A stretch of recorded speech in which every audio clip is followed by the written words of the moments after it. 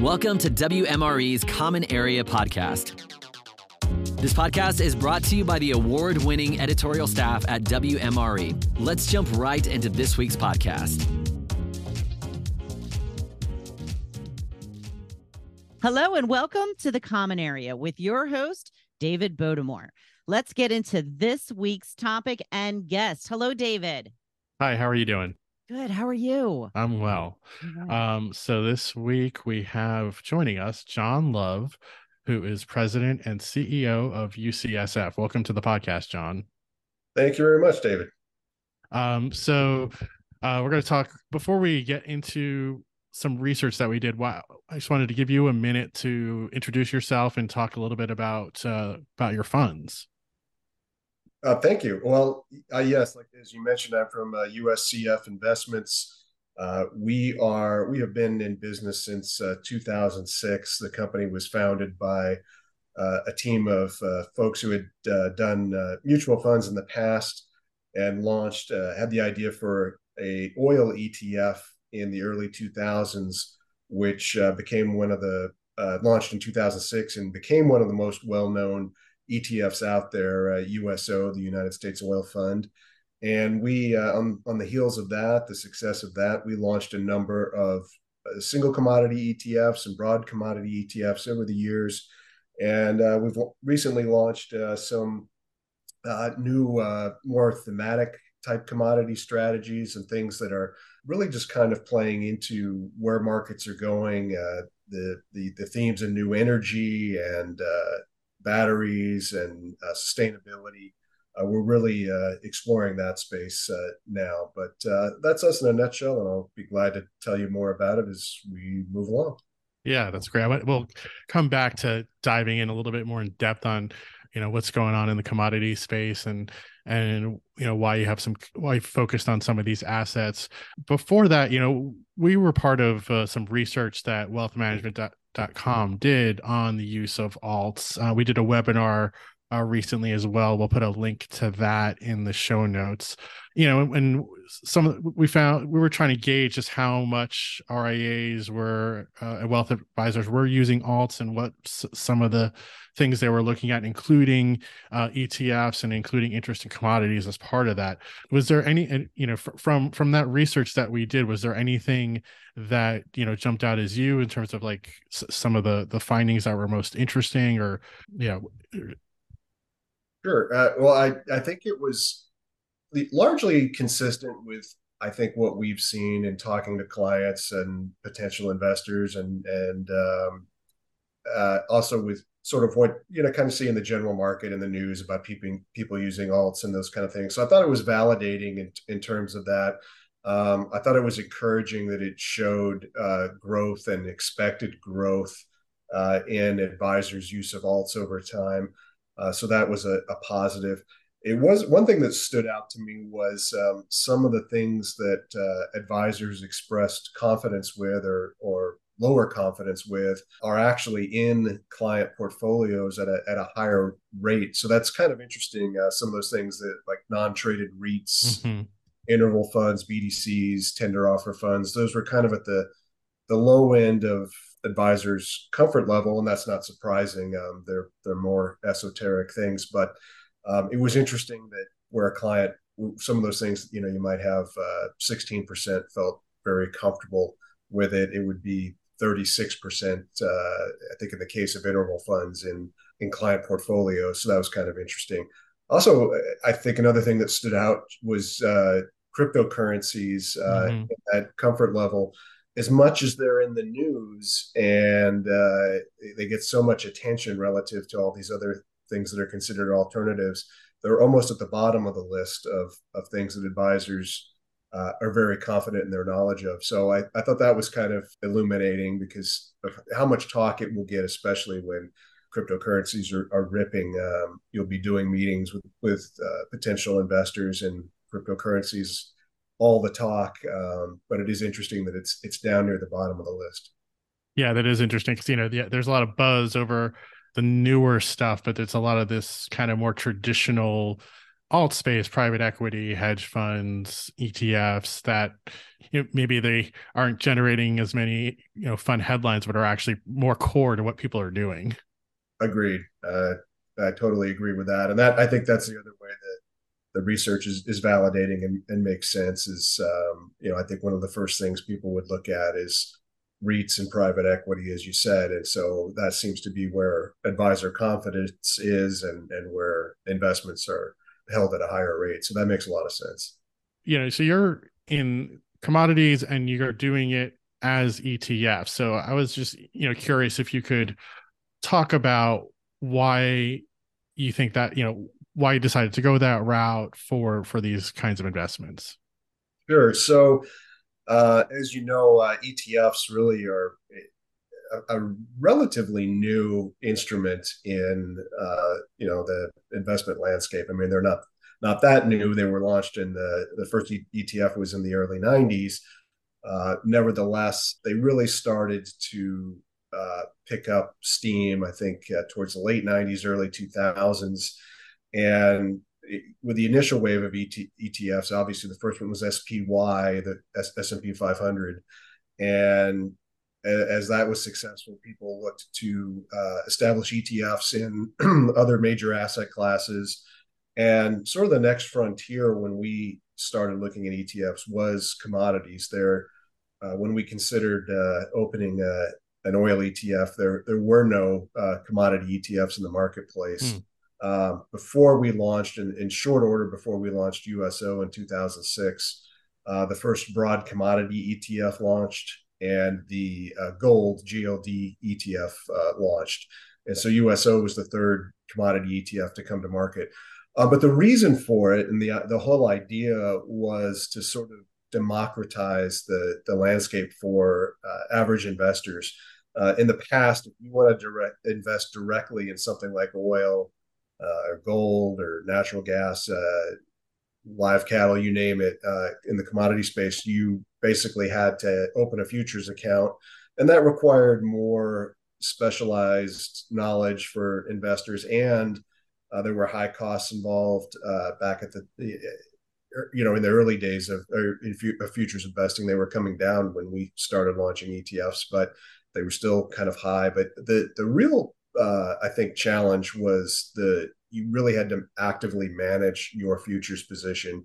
And I don't mean necessarily deciding, to get in or get out.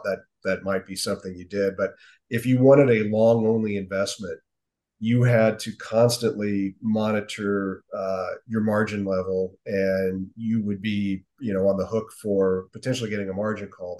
The great thing about futures is you only have to put up, say, 10 to 15% of the investment, and then you can invest the other collateral in T-bills, or if you want to take more risk, you can do other things.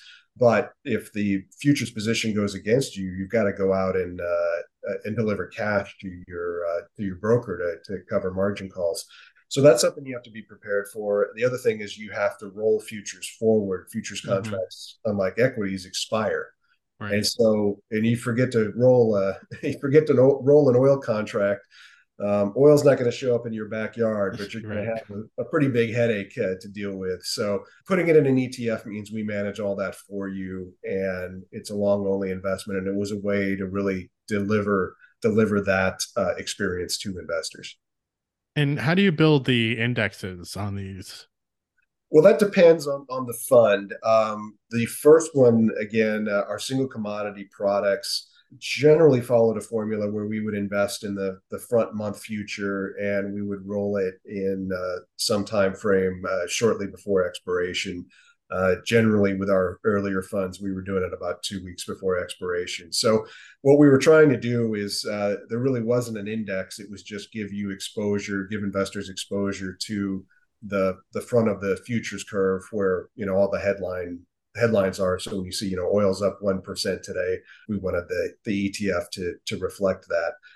As we went down the line, we partnered with a company called Summerhaven in Connecticut, and they are their principals all have very deep commodity backgrounds, and they had developed an index, as the Summerhaven Dynamic Commodity Index, that really was kind of revolutionary in the way it approached commodity investing.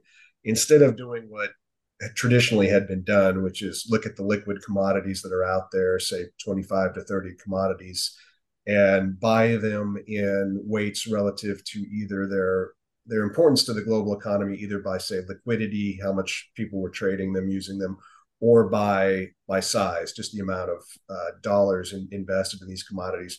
The way a typical something equivalent to a market cap index in equities would work.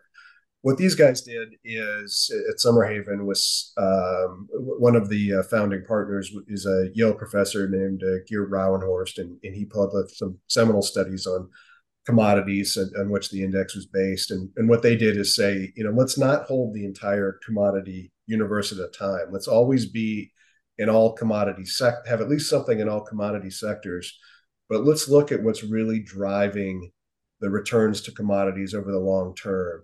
And the answer to that question that's answered in the research is really scarcity. Scarcity is what tends to drive outperformance of certain commodities over others. And turns out there's actually a signal of when the market thinks something is scarce, reflecting that something is scarce, or if the market is concerned about something becoming scarce. The common saying goes, you need wheat for your Wheaties, today, not 6 months down the line.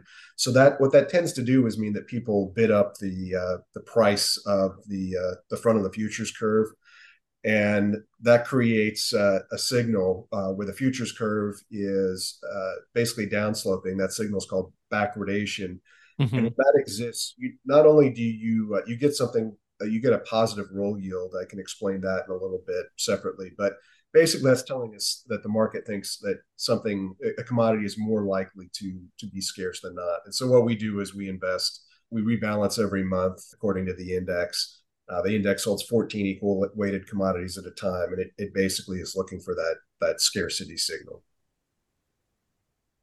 And what is the place of commodities in portfolios, especially given what we've seen with some of the volatility in the traditional 60-40 over the past couple of years? Sure. Well, I think it was the last decade, the previous decade was really tough for commodities. And then last year when equities and bonds were down and going down in tandem, commodities really showed why you want them in a portfolio. And they've done that consistently over time. If you look at commodities, they have long-term similar returns to stocks, similar volatility, and they're not correlated with stocks and bonds. So where they belong is in any strategic asset allocation. They provide true diversification, and again, over the long term, they provide positive returns.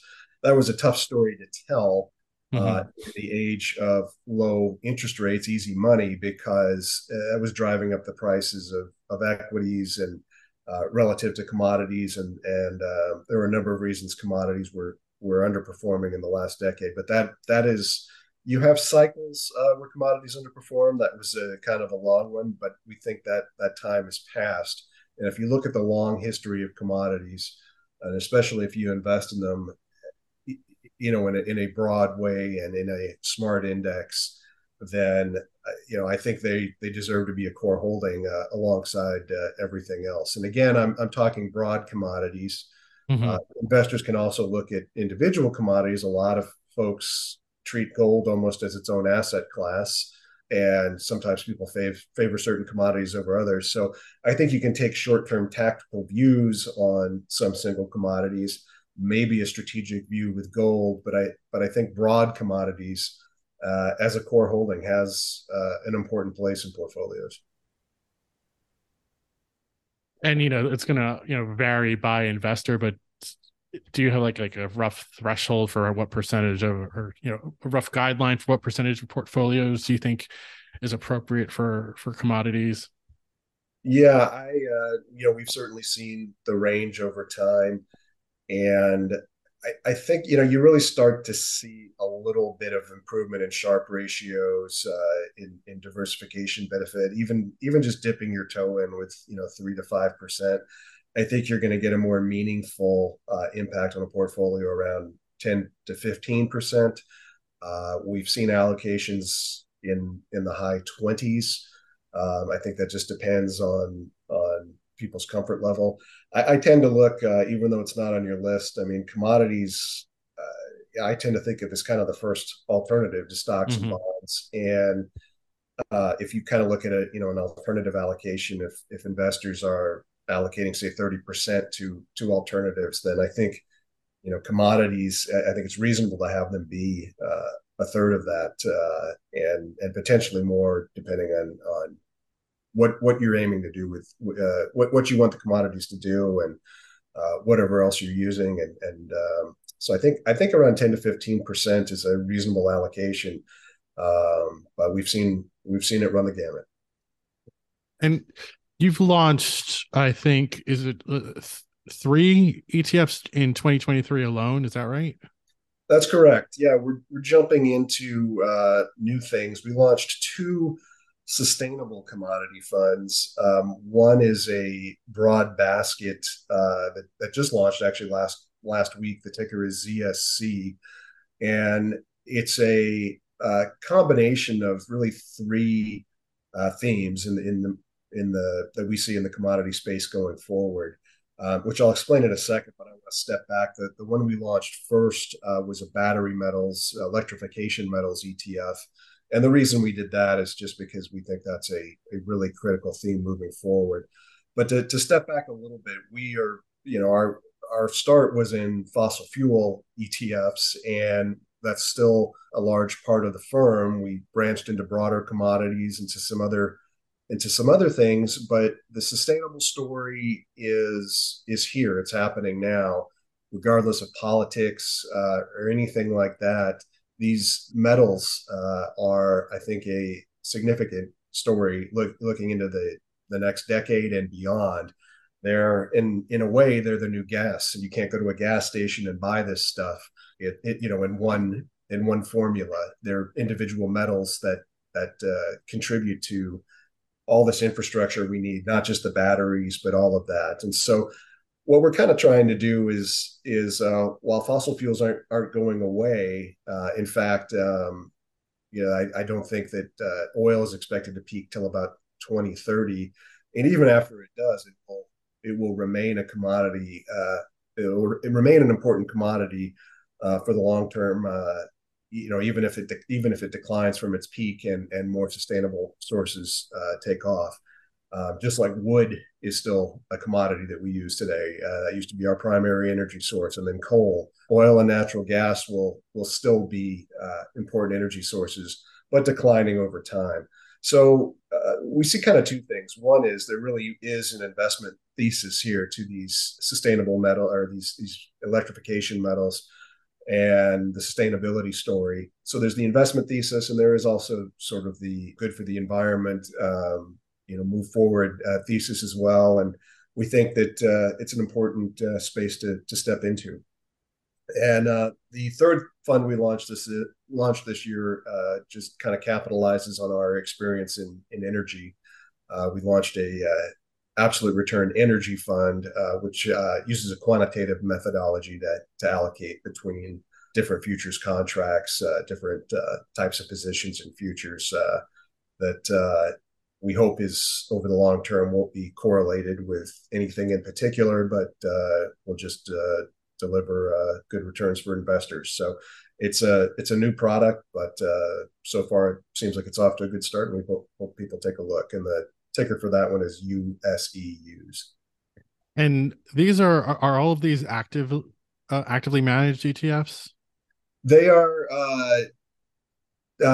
active, yes. They all follow systems, though. They're systematic, so there's no discretion involved. We're not with any of these things looking at the news and taking positions based on that. The battery metals ETF is basically looking at how important is the battery and electrification thematic to a particular metal. So say lithium, copper, that kind of thing, and it weights them based on that.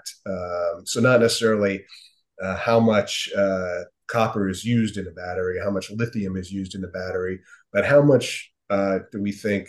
How much is copper used for batteries and electrification versus all other uses?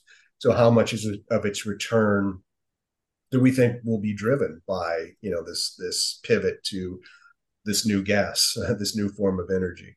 And the absolute return fund, like I mentioned, it's a quantitative system, and our new broad commodity ETF is similar to the battery metals ETF, but it has allocations to agriculture and to renewable energy, as well as the electrification metals. So it's a kind of combination of all three. So it seems like overall, looking at UCSF, it's a good place to look if you're thinking about the energy transition and thinking about just some of these bigger picture ways that the economy is being restructured, and you're looking at how to kind of help manage investment through that. Is that right?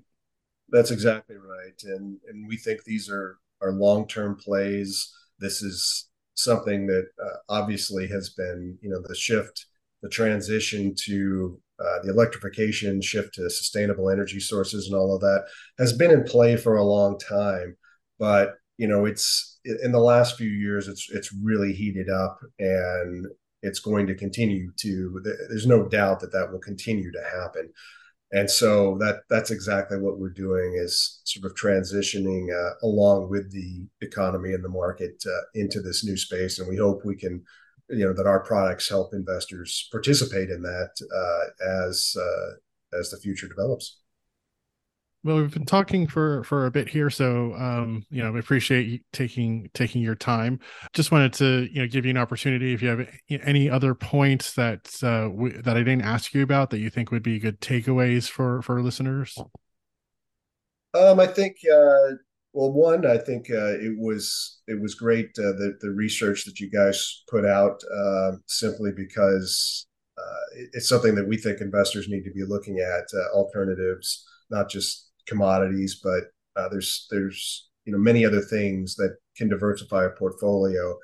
And this year we have seen investors still kind of behaving like, or still thinking that this decade is like the last one, with strong returns to NASDAQ and tech stocks, and sometimes justified with the AI revolution, but also sometimes concentrated and getting carried away. And last year again, proved the importance of commodities and some other alternatives. And there's no year where any one particular investment is going to, or there's no time that an investment is always going to outperform. So unfortunately, sometimes people put alternatives in their portfolio and they see, wow, Apple did, everybody that was in Apple made way more money than I did this year, so I'm going to concentrate in tech stocks or just just US stocks or whatever it may be. And diversification is important, but real diversification matters too, and that means allocating beyond what we're comfortable with to things that are expected to really improve portfolio returns over the long haul. And that's what your study, I think, is showing, is giving people insights into these different asset classes or sub-asset classes within alternatives. And that's what we're trying to do with commodities and our other products as well, as give investors alternatives to your traditional investments, hopefully for better outcomes over their lifetimes and over the long haul. Well, thank you. Yeah, we're going to put in the show notes, we'll put links to the webinars we did, and as well as the research. And it's something that we're planning to revisit as like kind of a benchmark. And so hopefully we'll see over time how the responses to that evolve. So we appreciate your participation in that, and appreciate you taking the time to speak with me today. Absolutely. Well, thank you for having me. Thank you, everyone, for joining us today. Please visit wealthmanagement.com/real-estate. Please like, follow, and share this podcast with your friends. Until next time, I'm Wendy McConnell.